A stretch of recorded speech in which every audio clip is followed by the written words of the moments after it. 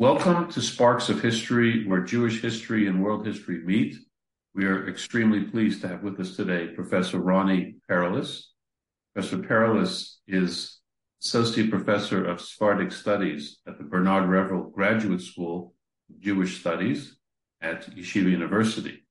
Professor Perelis's writings on Sephardic history investigates the dynamics of religious transformation within the context of the crypto-Jewish experience. And as part of this very important research, Professor Perelis has authored a book titled Blood and Faith, Family and Identity in the Early Modern Sephardic Atlantic. And today we will be discussing the fascinating topic of Inquisition, crypto-Jews, and the incredible religious anthology and the story behind religious anthology of Louis Carvajal the Younger. And again, Professor Perelis, thank you so much for joining us today. Most appreciated. It's really a pleasure. Thank you. It's good to be here and happy to discuss something an individual that I've lived with for over 20 years in all sorts of ways. Okay. So yeah. We will hopefully, and I'm sure, get to know that individual. Okay. Before we get to the individual, just very briefly, Spanish Inquisition, its timeline, mandate, and scope. Yeah, thank you. At YU, both as an undergrad course and as a graduate course, I teach a full semester on the Inquisition. It's something that scholars in a serious form in the 19th century already have been really interested in. It's this complex, large institution that affected so many aspects of society and culture, politics, and obviously religious life. And so it's a big topic, and I'm happy that you start with the Spanish Inquisition. Inquisition has an earlier history. It starts with the church itself as a way of investigating heresy. And that's the important point. Inquisition is interested in Christians who are believing or acting on false beliefs, right? So the interest is not in sinners, right? The Inquisition never shut down a brothel. It's concerned with people who had wrong ideas about the faith and who acted on those wrong ideas in different ways. And so it pre-existed what we call the Spanish Inquisition. The Spanish Inquisition is unique because it develops to react to one very particular heresy. And that heresy was the heresy of recent converts to Christianity who were Jewish in origin, who were seen as backsliding, returning to their Judaism. And that was the heresy of Judaizing, where a Christian embraces Judaism in addition to their Christianity.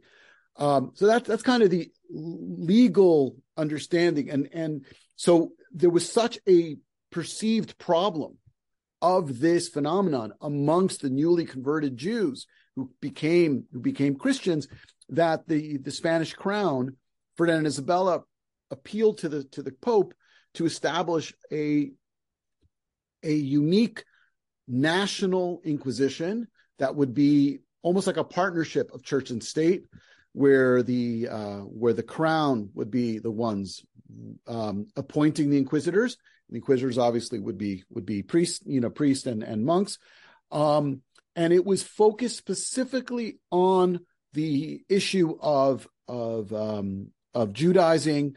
And this was established in 1478. Well, they were allowed in 1478, and then by 1481 it was working.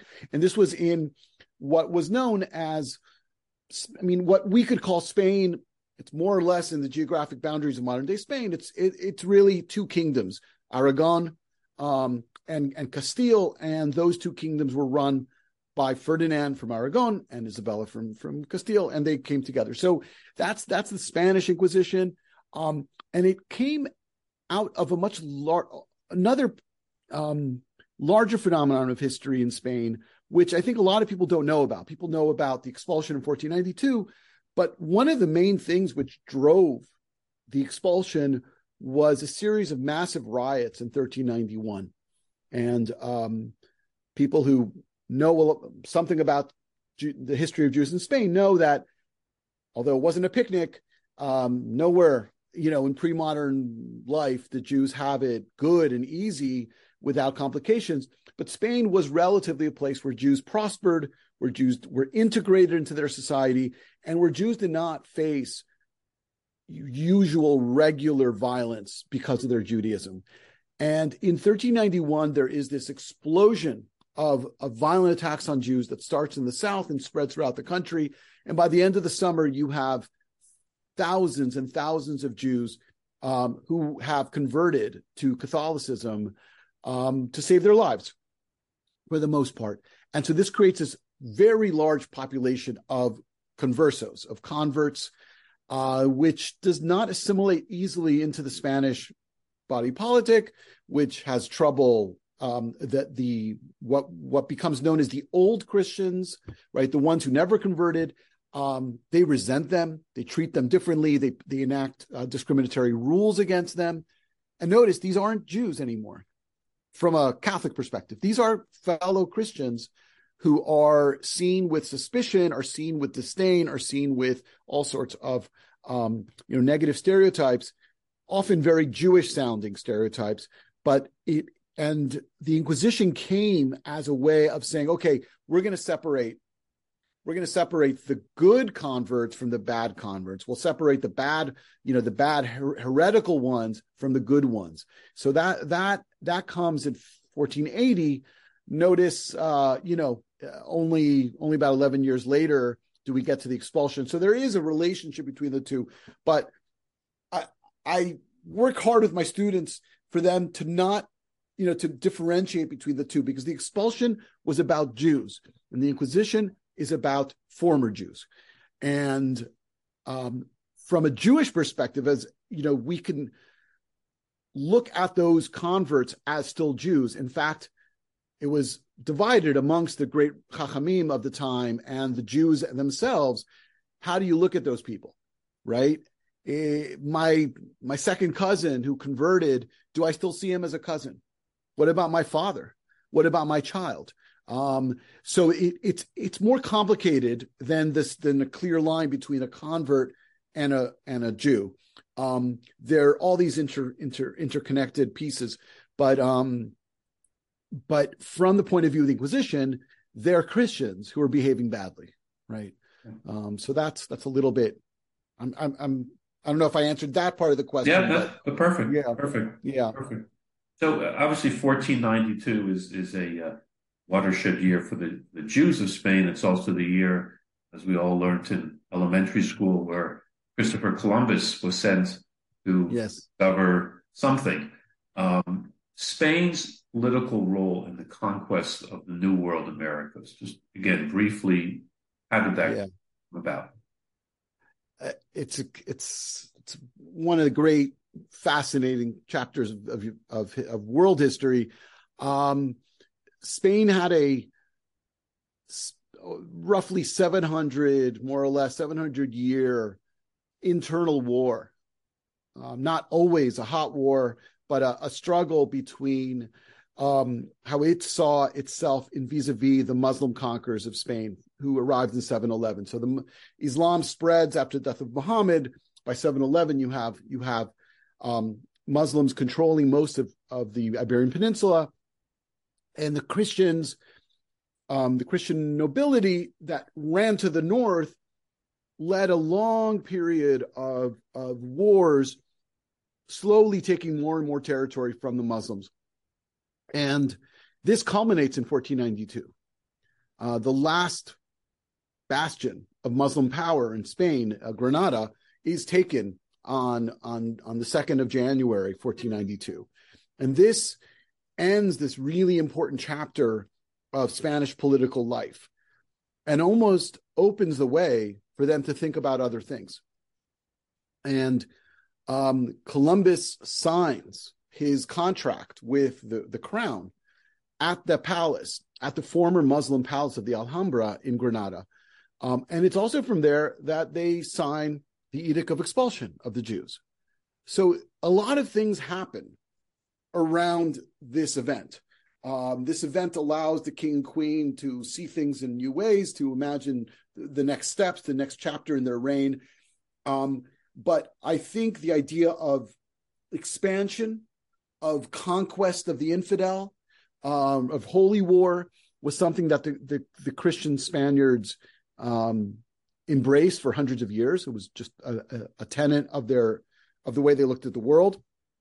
And so it made sense that when Columbus comes back with news of all this territory, that the way he describes it is almost empty, which obviously it wasn't empty. He describes also thousands and thousands of people, but he also at the same time will describe how just they're ready for the Spanish to come and make them Christian and have it part of it. So that mentality of that kind of crusader, holy warrior mentality gets fused with, after Columbus, with a very strong mercantile culture that then expands into the Americas, creates this global empire. Spain in the 16th century controls large parts of Europe, controls all of South America and Central America, controls the Philippines. By 1580, it's united with Portugal, which has holdings in India and China.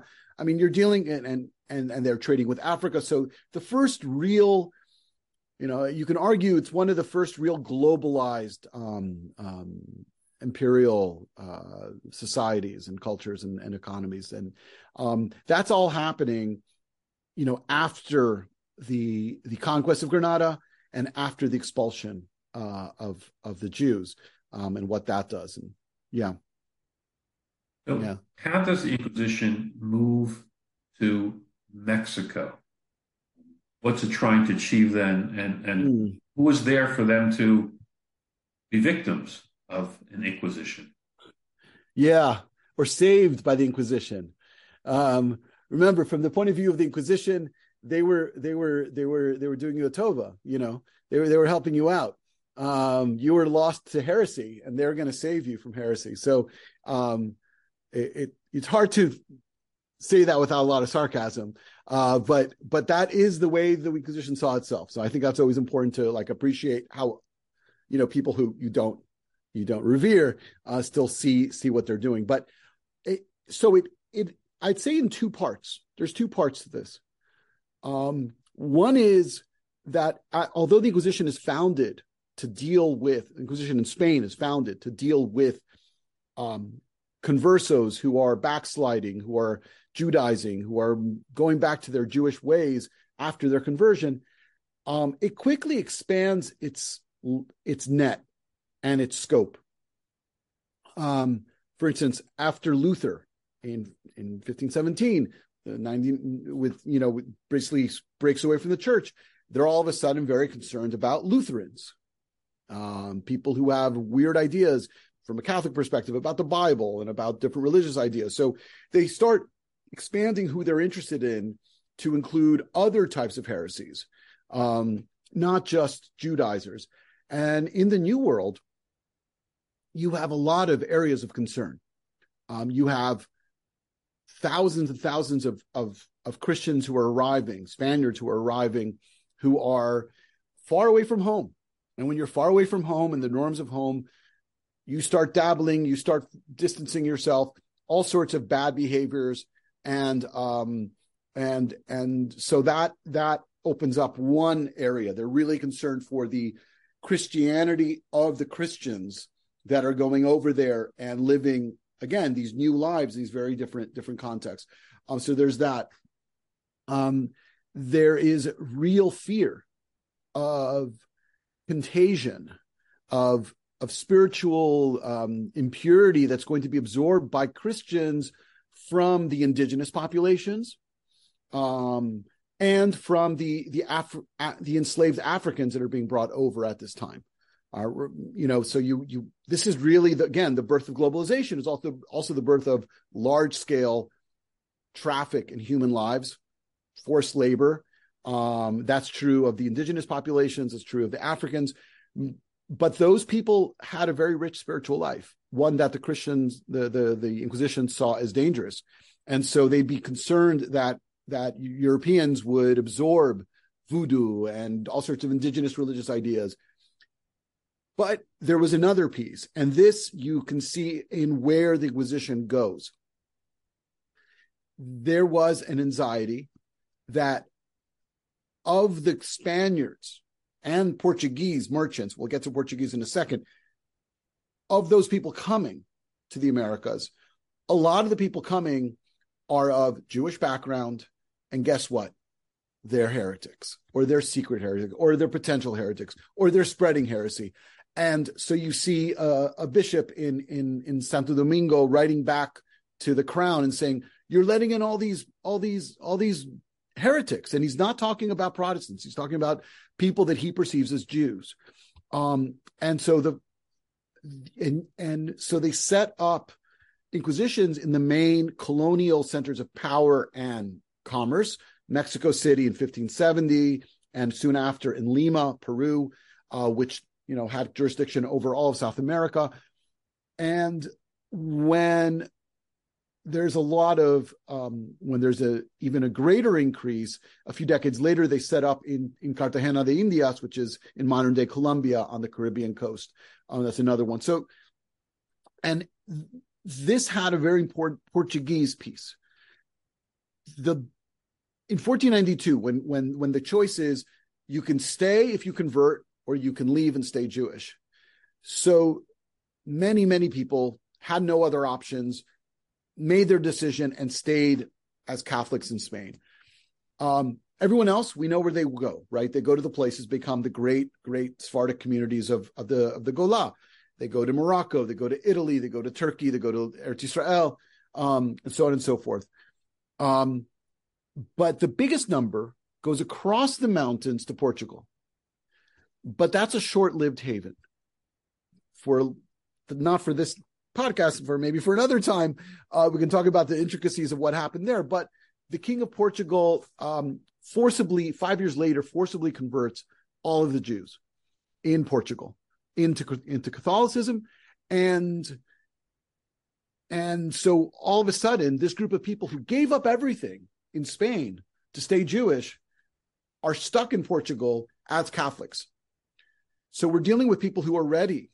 This has been noted by other historians. Yosef Chaim Yerushalmi in particular noted this. These are already people who are much more committed to holding on to their Judaism, but now en masse, not in trickles, but en masse, they've all become Christian. This includes the Shochet and the Moel and and the Melamed, and all these people, right, are all now Jewish. They're all now Christian. They're not allowed to go to synagogues. Synagogues are turned into churches, so on and so forth. They can't own Jewish books, but they live in the same neighborhoods. They're going to keep on doing the same jobs, marry the same people, mostly because unless you're in the top economic class, no one's going to marry you, right? You're not the very, very rich married nobility. But outside of that, you're going to marry within your social economic class, and that's other conversos. And their business, the reason why they went to Portugal, the reason why they were welcome to Portugal, the reason why the king couldn't let them go was because they were the agents, to a great extent, of a lot of the international commerce. And that brings them to the Americas in very large numbers. They're going there because there's business to be made. There's opportunities to be made. And the Inquisition is very aware of that. And so soon, by the mid-16th century, and certainly after 1580, when the crowns are united, when a person outside of Portugal calls someone Portuguese, what they really mean is Jewish. And what they really mean by Jewish is converso, right? So this becomes kind of a conflation of the status. And so, again, you see throughout South America, priests and bishops complaining, all these Portuguese are everywhere. They're bringing all their terrible practices, and there's even complaints about them turning their slaves Jewish, turning the Indians Jewish, all these kind of rumors that circulate. And so the Inquisition is there to limit that, to crack down on it. And so that's, really in a big picture view, that's what's going on. And that's why, it's either in major political centers or places like Cartagena that are this very important port, right, that for the Caribbean. So, because that's where these former Jews, conversos, are moving.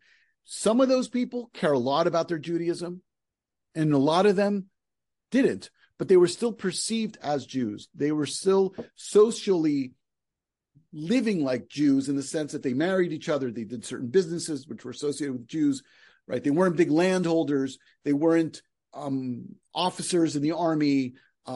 They were merchants, and that was seen as kind of a Jewish role, even though there were plenty of non-Jewish ones, right? So that's and that gets us, I think, a little bit to the Carvajals, if you want to go there. But yes, that's I'm not sure I've been pronouncing it correctly, but okay, we'll let you pronounce it. Before we get to the younger, I guess we start with not called the older, Luis de Carvajal, the older. Is that how we? Yeah, you could do it. In Spanish it's el viejo, the elder. You can do it like that. Also for our listeners, so the name, this is so it's Carvajal. J in Spanish is almost like a het, right? So it's like Carvajal. Yeah, so you can see that there. Yes, his uncle, Luis de Carvajal y de la Cueva, fascinating figure. There's a wonderful, very well-researched biography on just him, on the governor, by Samuel Temkin, that people can find. I don't have it on my shelf, so otherwise I would show it to you. And he is a person who kind of follows this interesting path in his life. He starts out his life as a typical Portuguese merchant. He does a lot of overseas travel for his business. He has a partner who's a fellow Portuguese converso. He marries the daughter of that fellow Portuguese converso. Again, a very common move in this diaspora. Makes money in overseas trade, gets him to the Caribbean. And it's at that point that he gets himself involved in this other stage of his life, which is, I see as his attempt to erase his converso past and forge for himself a conquistador identity, an identity as a, almost like a whitening of his identity, we would say in, I think, modern sociological parlance. He wanted to become like the old Christian upper class. And how do you do that? You don't do that through money. You do that through military service and being rewarded for that military service with land. And that's what happens to him. He's rewarded with a territory northeast Mexico, modern day Mexico, known as the New Kingdom of Leon. And that people who know Mexico today would know that the city of Monterrey, very important industrial hub in Mexico, that was a city that, is in the heart of that area. And that is a place where he was given the governorship of. And part of the deal was that he would be able to bring a large number of family members over. And this was curious because he was of new Christian blood. New Christians or conversos were not allowed officially to come to the Americas. They all came anyways, but officially you weren't allowed to. But this guy who's the governor is allowed to bring his family, and they get a special dispensation despite the fact that they are all of new Christian background, and actually a Portuguese new Christian background that then went back to Spain, which is something that wasn't uncommon. So kind of prime targets for the Inquisition are now let in under almost like diplomatic immunity. They're brought over, and they're there to help him run this very chaotic, difficult territory. it was very unsettled. It was a lot of desert land, a lot of swamps, and the indigenous populations there were not settled Indians, as they would call them in those times. They were nomadic, and they were not happy with all these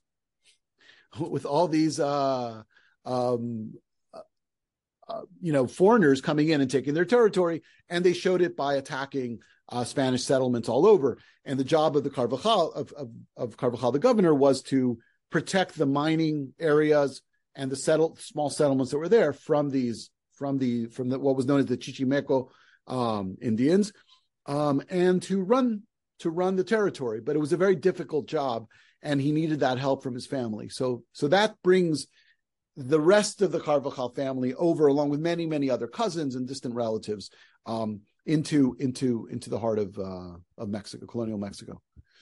So let's tell us a little bit about the protagonist of a lot of research, the Carvajal the Younger. Sure. And what was his role in the settlement of Mexico with his uncle, and we'll get to his religious anthology. Yeah, so he was born as Luis Rodriguez, actually. Very common back then to change your name. People had a lot of last names, and you could kind of pick and choose. And when his uncle, who had no children, was looking for someone to kind of rely on,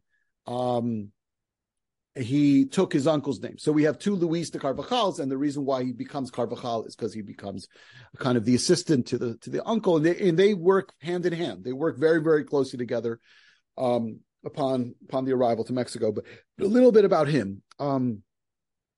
Luis is part of this Portuguese New Christian family, lives on the Spanish side of the Portuguese border. They're cloth merchants, it seems. He's lucky enough to get a very good Jesuit education in Medina del Campo, which gives him the tools which he's going to use later on in life. He's going to get good training in Latin and basic initiation into theology and the ability to read the Bible and philosophy and theology and things like that. Also, he becomes a very good scribe. His penmanship is beautiful, and that also will help him later. But he comes as a teenager with his family to Mexico. Before that, he describes an event of initiation where his mother and sisters and some cousins take him aside and tell him the Jewish secret of the family, that actually, despite the fact that he was sent to this Jesuit Catholic school, and the family seemed to be outwardly very pious, they actually are Jewish, and they have a commitment to another law, the law of Moses, and that's their belief. And he describes how it wasn't a shock to him. It was like his eyes were opened, and he saw the truth of it so clearly, and he embraced Judaism from that point onwards. And so he also has kind of a double life where during the day, so to speak, he's running around on horseback all over this territory in Mexico with his uncle. His uncle is a devout Catholic, is, like I said before, trying everything to erase his Jewish past. And around his uncle, he can't show any of his Jewish commitments, of any of his passion for the law of Moses, as he calls it. And he keeps it to himself. And he just, so he has this kind of double life where on the outside, he's with his uncle, he can't show any of that Judaism. And then with his brothers, with his sisters, with other members of this small community, he's able, when it's safe enough, to, close the doors and then talk about the law of Moses, then talk about Shabbat, then talk about Yom Kippur, then talk about which days you need to fast and how do you pray and all those things. So he seeks out people in that network that could teach him things, because he does, he's exposed to only so much from his family. And this goes on until his sister oversteps the bounds and invites a fellow converso to come and join some of their ceremonies. This converso, like the uncle, wanted nothing to do with Judaism, either out of conviction, his belief in the truth of Catholicism, or out of fear that it would hurt him. And he reports Isabel, the older sister Isabel, and then the whole family gets arrested. The governor loses everything. He's stripped of his honors. He's expelled or about to be expelled from Spain. He dies in prison, heartbroken, everything lost. And Luis and his sisters and mother are all arrested, go through very, very difficult times in prison, appeared at an auto da fe, and ask for mercy and are given mercy and then serve out a period of penance. And it's during that time, right after he's given clemency and placed to work in a monastery as a way of rehabilitating him as a good Christian, it's there that he starts to write his spiritual anthology, his writings on Judaism in his own way, and that is just an amazingly interesting period of his life, and for us as historians who want to go back to the past, it's just an incredible thing to be able to go back to, and I can talk about it as much. Absolutely, we're going to just to clarify. Had he and his family not asked for penance, would they have been murdered at the stake? Was that the policy? If he said Shema Yisrael instead of asking for penance. Yeah. So let me share. I got a bunch of books here I wanted just to give a shout out to. So this is a fabulous work by Miriam Bodian, professor at University of Texas, Austin, one of the great historians of early modern Jewry. She has a whole chapter in Carvajal, but she talks about specifically people who, when arrested by the Inquisition, challenge the inquisitors, right? They don't just try to get out with their skin. They take it as an opportunity to make a last stand religiously. And the way the Inquisition worked was the first time you can ask for mercy because the Inquisition wants to rehabilitate you. If after being granted mercy, you backslide again, you go back again, then you're executed for your crime because clearly there's no helping you. And then it's only a question of, are you strangled before being burnt alive or are you burnt alive? So if after your second arrest, you give names and you ask for mercy and you say, I've been wrong, I can't believe it, I was fooled, I was whatever, then they'll do you the mercy of killing you before burning you. If you are a true martyr and go down, saying Shema Yisrael, then you will be burnt alive, right? So that's what. There are cases where people even a second time are given mercy, but it's very, very rare. So yeah, that is the structure. The structure is the first time there's a sense of compassion and they'll extend clemency on you.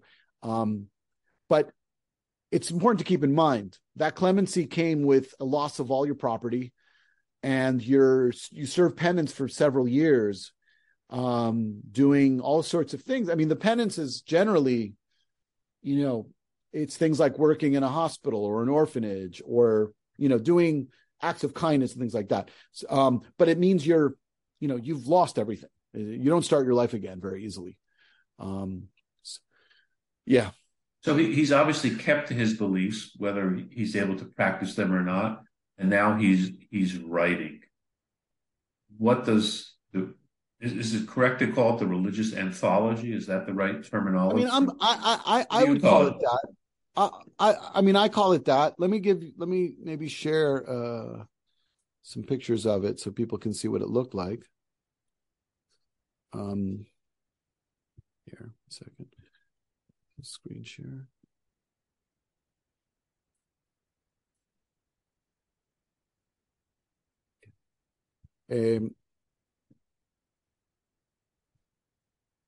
Why doesn't it? Okay. I'll just give a brief rundown of different books about this. This is in Spanish. This is the first major book on the Carvajal family by Alfonso Toro from the 30s. And this kind of set the stage for scholarship. Seymour Liebman wrote a very important book on a collection of different writings of Carvajal based on what we had from the Inquisition. This book here by Martin Cohen is still really, excellent treatment of the life of Carvajal. It's written in the 70s, but still excellent in terms of, and we just talked about Miriam Bodian's book. This is my book, and I have 2 chapters on Carvajal. I look at 2 different aspects of his life, and you can get that online. But more importantly is his book. Let me change it because you're seeing this. Give me 1 second. Let me change this slideshow. Okay. All right. So this is the beginning of his spiritual anthology. It was bound in a small leather-bound book that he kept in his breast pocket, sometimes inside his hat. Very, very small. It fits in the palm of your hand. He wrote it with this very beautiful handwriting. It's actually readable. If you spend time reading 16th century manuscripts, they're not all this readable. And he wrote it purposefully. Like, you see the title page here.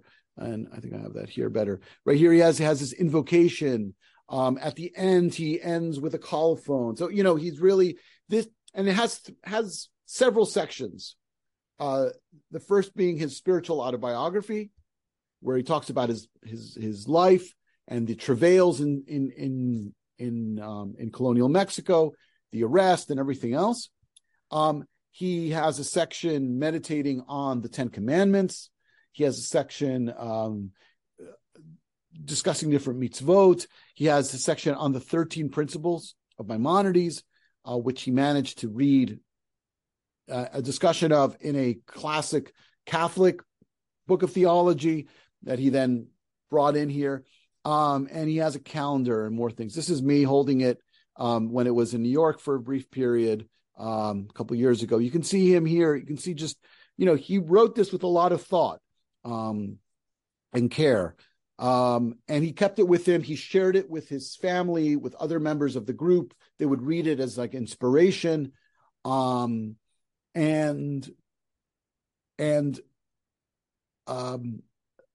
The book was found, when he was arrested a second time, and was put as part of his trial record, which is very, very extensive, because it's not only him, it's all his family members who were on trial twice.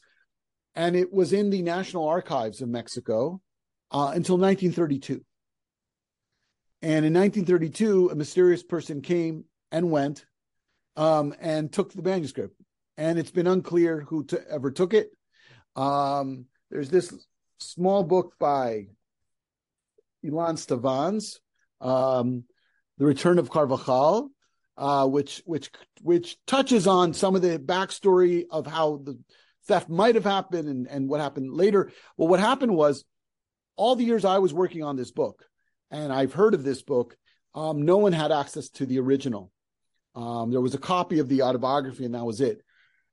And as my book is actually coming out in 2016, there's a news story in the New York Times, about Leonard Milberg, a very respected and important collector of Judaica, was approached by Swan Gallery to buy this book.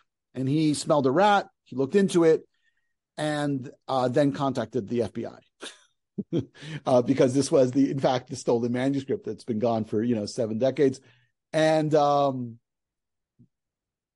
it was returned to Mexico, but not before his alma mater, Princeton University, scanned it beautifully. And anyone listening to this can go on to the Princeton University website. That's why I'm staying here. And you could see it for yourself. It's beautifully done. It's very easy. No, you don't have to pay any money. It's all here for the benefit of humanity. And it's a beautiful beauty. I mean, you can really see what it's like. And so that's a little bit about Where is it now? Where is it now? So the actual manuscript is now housed at the University of the Museum of Anthropology in Mexico City. If you have a chance to go to Mexico City, you should definitely visit the Museum of Anthropology. It's one of the beautiful, beautiful museums and architectural gems of the city. And it is housed there, but incredibly difficult to get access to. I have not been successful to date, but because of the transcription, because of the digitization, it means that I'm currently working with two colleagues on this. My dear friends, Jesus de Prado Plumed and Ignacio Chuecas, who are both based in Santiago de Chile. We're working collaboratively on a new edition and translation and study of the manuscript on its own. So that's we're working on this, and it's very exciting and a really fun project to do. And I'm learning. Again, I've worked on Carvajal since my graduate years, and which is a long time ago, and it's an amazing thing to have this because so many things get opened up from it. Right. For example, yes. Yeah. He has a calendar, a Hebrew calendar. I mean, it's all in, he didn't know Hebrew. But in the calendar, you have the names in Hebrew of the holidays. You have the names of the Jewish months, right? So Cheshvan, Shvat, right? He has 1 to 10 transliterated. So he has Ehad till Tisha. Transliterated, and that's just like there's no. I'd have to I and my colleagues have to go through all of the testimony again, but I don't remember anyone ever asking him questions about the calendar. But we know how important a calendar is to be a Jew, and this calendar gives you the dates for not only the big holidays, but Shivasar B'Tammuz. Things like that, Tisha B'Av, and holidays like that, how does a guy living in Mexico, far away from any centers of Judaism, how does he know that? So it gets us thinking and realizing that actually things are less sealed off as you think. We know from other cases of Jews from Italy, for instance, that come to Mexico, outwardly living like Catholics, connect with conversos, share ideas with them. And so clearly you see that kind of global exchange of ideas and books and idea and knowledge being played out there. So, yeah. So what works and manuscripts did he have access to? In other words, if he wrote on 13 Principles of Maimonides, if he wrote on the 10 Commandments, so that's the Bible, but he had access to this from his previous education, or somehow, as you said, through the circle of conversos, there were certain books, Sfarim, that were available? Yeah, so this is one of the great areas of understanding other crypto Jews also. In other words, how did they know what they knew? And Professor Yerushalmi wrote a very important article about this many, many years ago, but a lot has been built on that. Professor Bodian's book deals with these issues. Also, Professor Yosef Kaplan, live and be well, in Yerushalayim, spent a lot of time trying to trace what sort of Jewish knowledge that people have before they came to the places like Amsterdam where they could return to Judaism fully, right?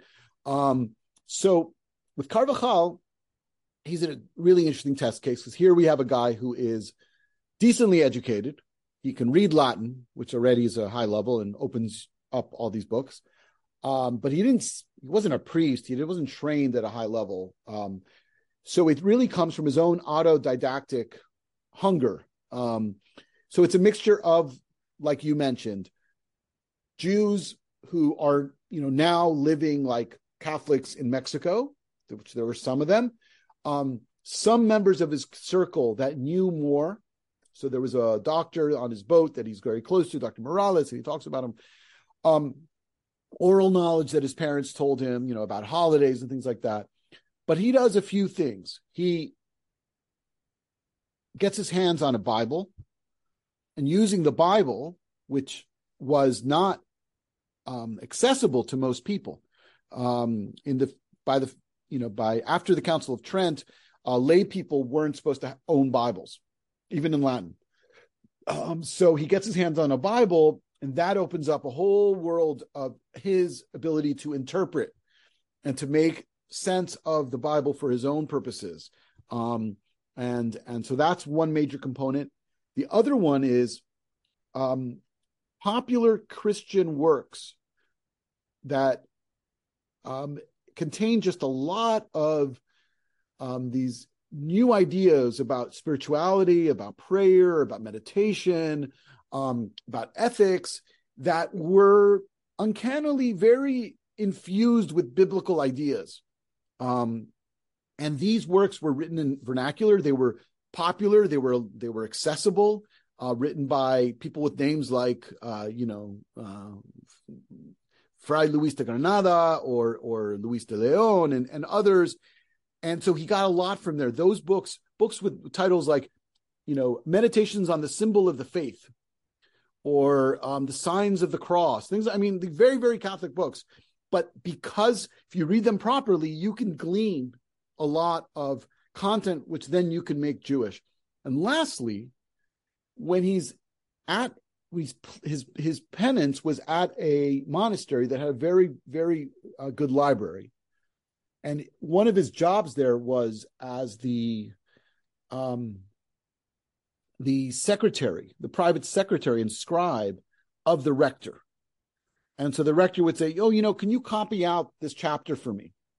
There were no Xerox machines, right? So no PDFs. So can you copy this chapter out for me? So he'd give him the keys to the library. So he says, they gave me the keys to the library. They don't do that with everyone else. And so he would go there wherever he wanted, and he would take off the shelf books which were of biblical interpretation, which actually were written often as anti-rabbinic books trying to show that the Jews are wrong, the Christians are right. And how am I going to show you that the Jews are wrong? I'm going to quote a long passage of Maimonides. I'm going to quote a long passage of an Agadah. I'm going to quote a big, and I'll show how Rashi read it wrong. But guess what? They're going to quote the entire piece. And he creates an anthology for himself of those works and shares them with other Jews. And it's an amazing work of what I call spiritual audacity. I mean, really to mine and poach these Jewish elements out of these Catholic texts and turn it into this very personal Judaism. This isn't, his Judaism did not look like the Judaism of a Jew in Ferrara or in Istanbul or in Krakow. It was very unique to him based on his scenario, based on his environment. But I mean, I read him as someone who really just did a lot with very little, yeah. If we didn't know who he was and where he was coming from, and somebody put this anthology in front of us, and we started reading about faith and religion and belief and Maimonides and the Bible and Agadah, how would we peg this? Like, we would say this is the work of a believer, someone who's knows something but got some things wrong. How would you peg it? It's so great. It's a really good question. And that's what I do with my students. We read passages and I say, what do you see here? What do you notice? What's strange? What's out of place? It's, you clearly see a person who's a deep, deep belief in God, a deep belief in Hashgacha, in his day-to-day lives. I see the text as his autobiography in particular as him taking his family's experiences and almost making it a biblical story. He uses his Hebrew name, his Jewish name of Joseph.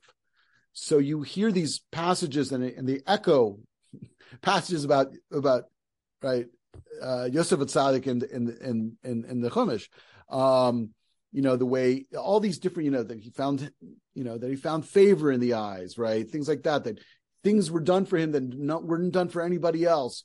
That he rose from the prison to, not to the palace, but to better places, that he was a dreamer and he was an interpreter of dreams and these things. So you get this, but it's very sui generis, very eclectic. He has all sorts of terms that sound very Catholic. He uses the term santo, saint, so Saint Moses, Saint Esther, things like that. When he talks about Brit Milah, he talks about the sacrament. It's very, very Catholic, not very Jewish.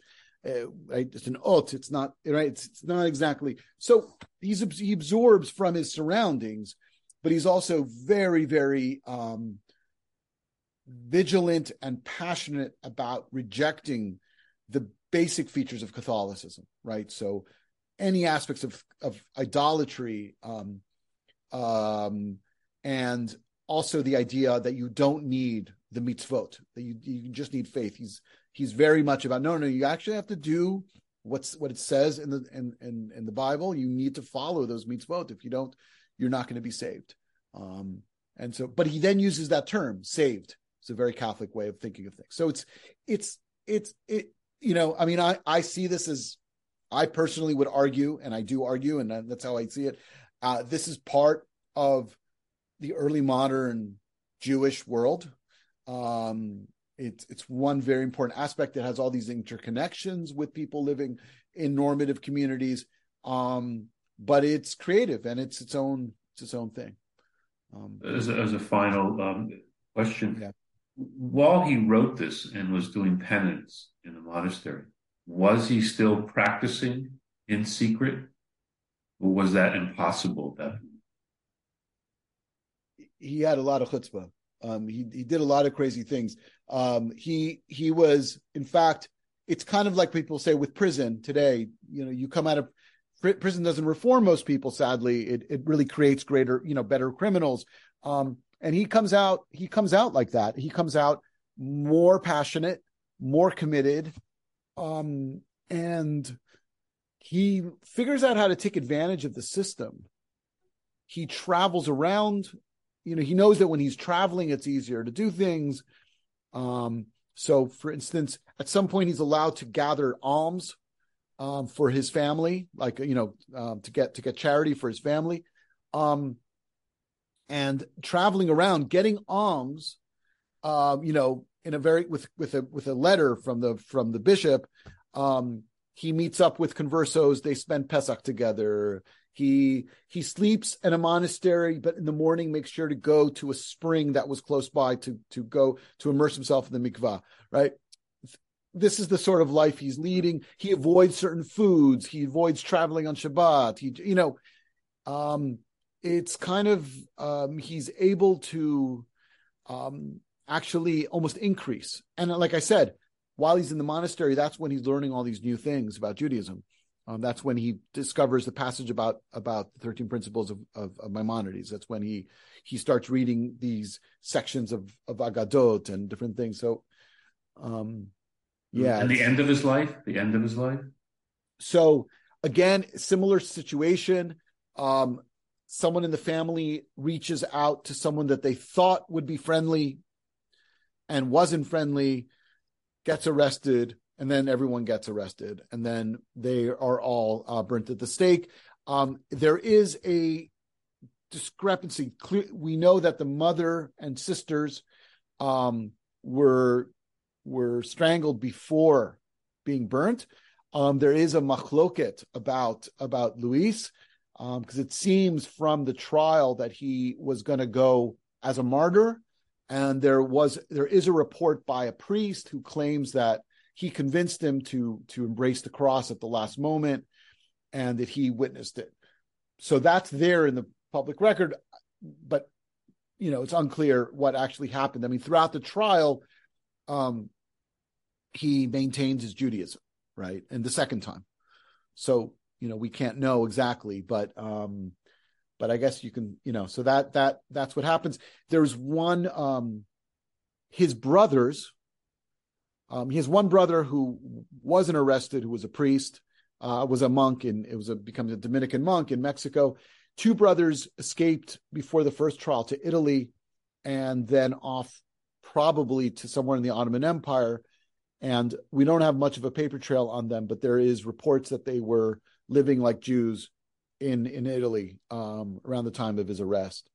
And one of his baby sisters was not arrested, and she survived. And there's a whole afterlife of the Carvajals that is in art and in literature, but also among people in the American Southwest and New Mexico and Arizona that claim lineage back to the Carvajal family and trace their Jewish roots that way. So which is something that I don't know a lot about, but is a fascinating modern postscript, I think.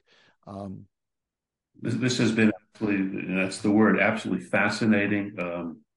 I'm sure our listeners and the viewers have an appetite to learn more. And one way to learn more is obviously with Professor Perelis' book, Blood and Faith, Family and Identity in the Early Modern Sephardic Atlantic. And of course, as the new work comes out on the Spiritual Anthology, I urge all our viewers and listeners will send a link to the Princeton site. And again, Professor, thank you so much for this entertaining and enlightening presentation. Thank you. Thank you. And thank you for your great questions. They were really, they kind of kept me focused.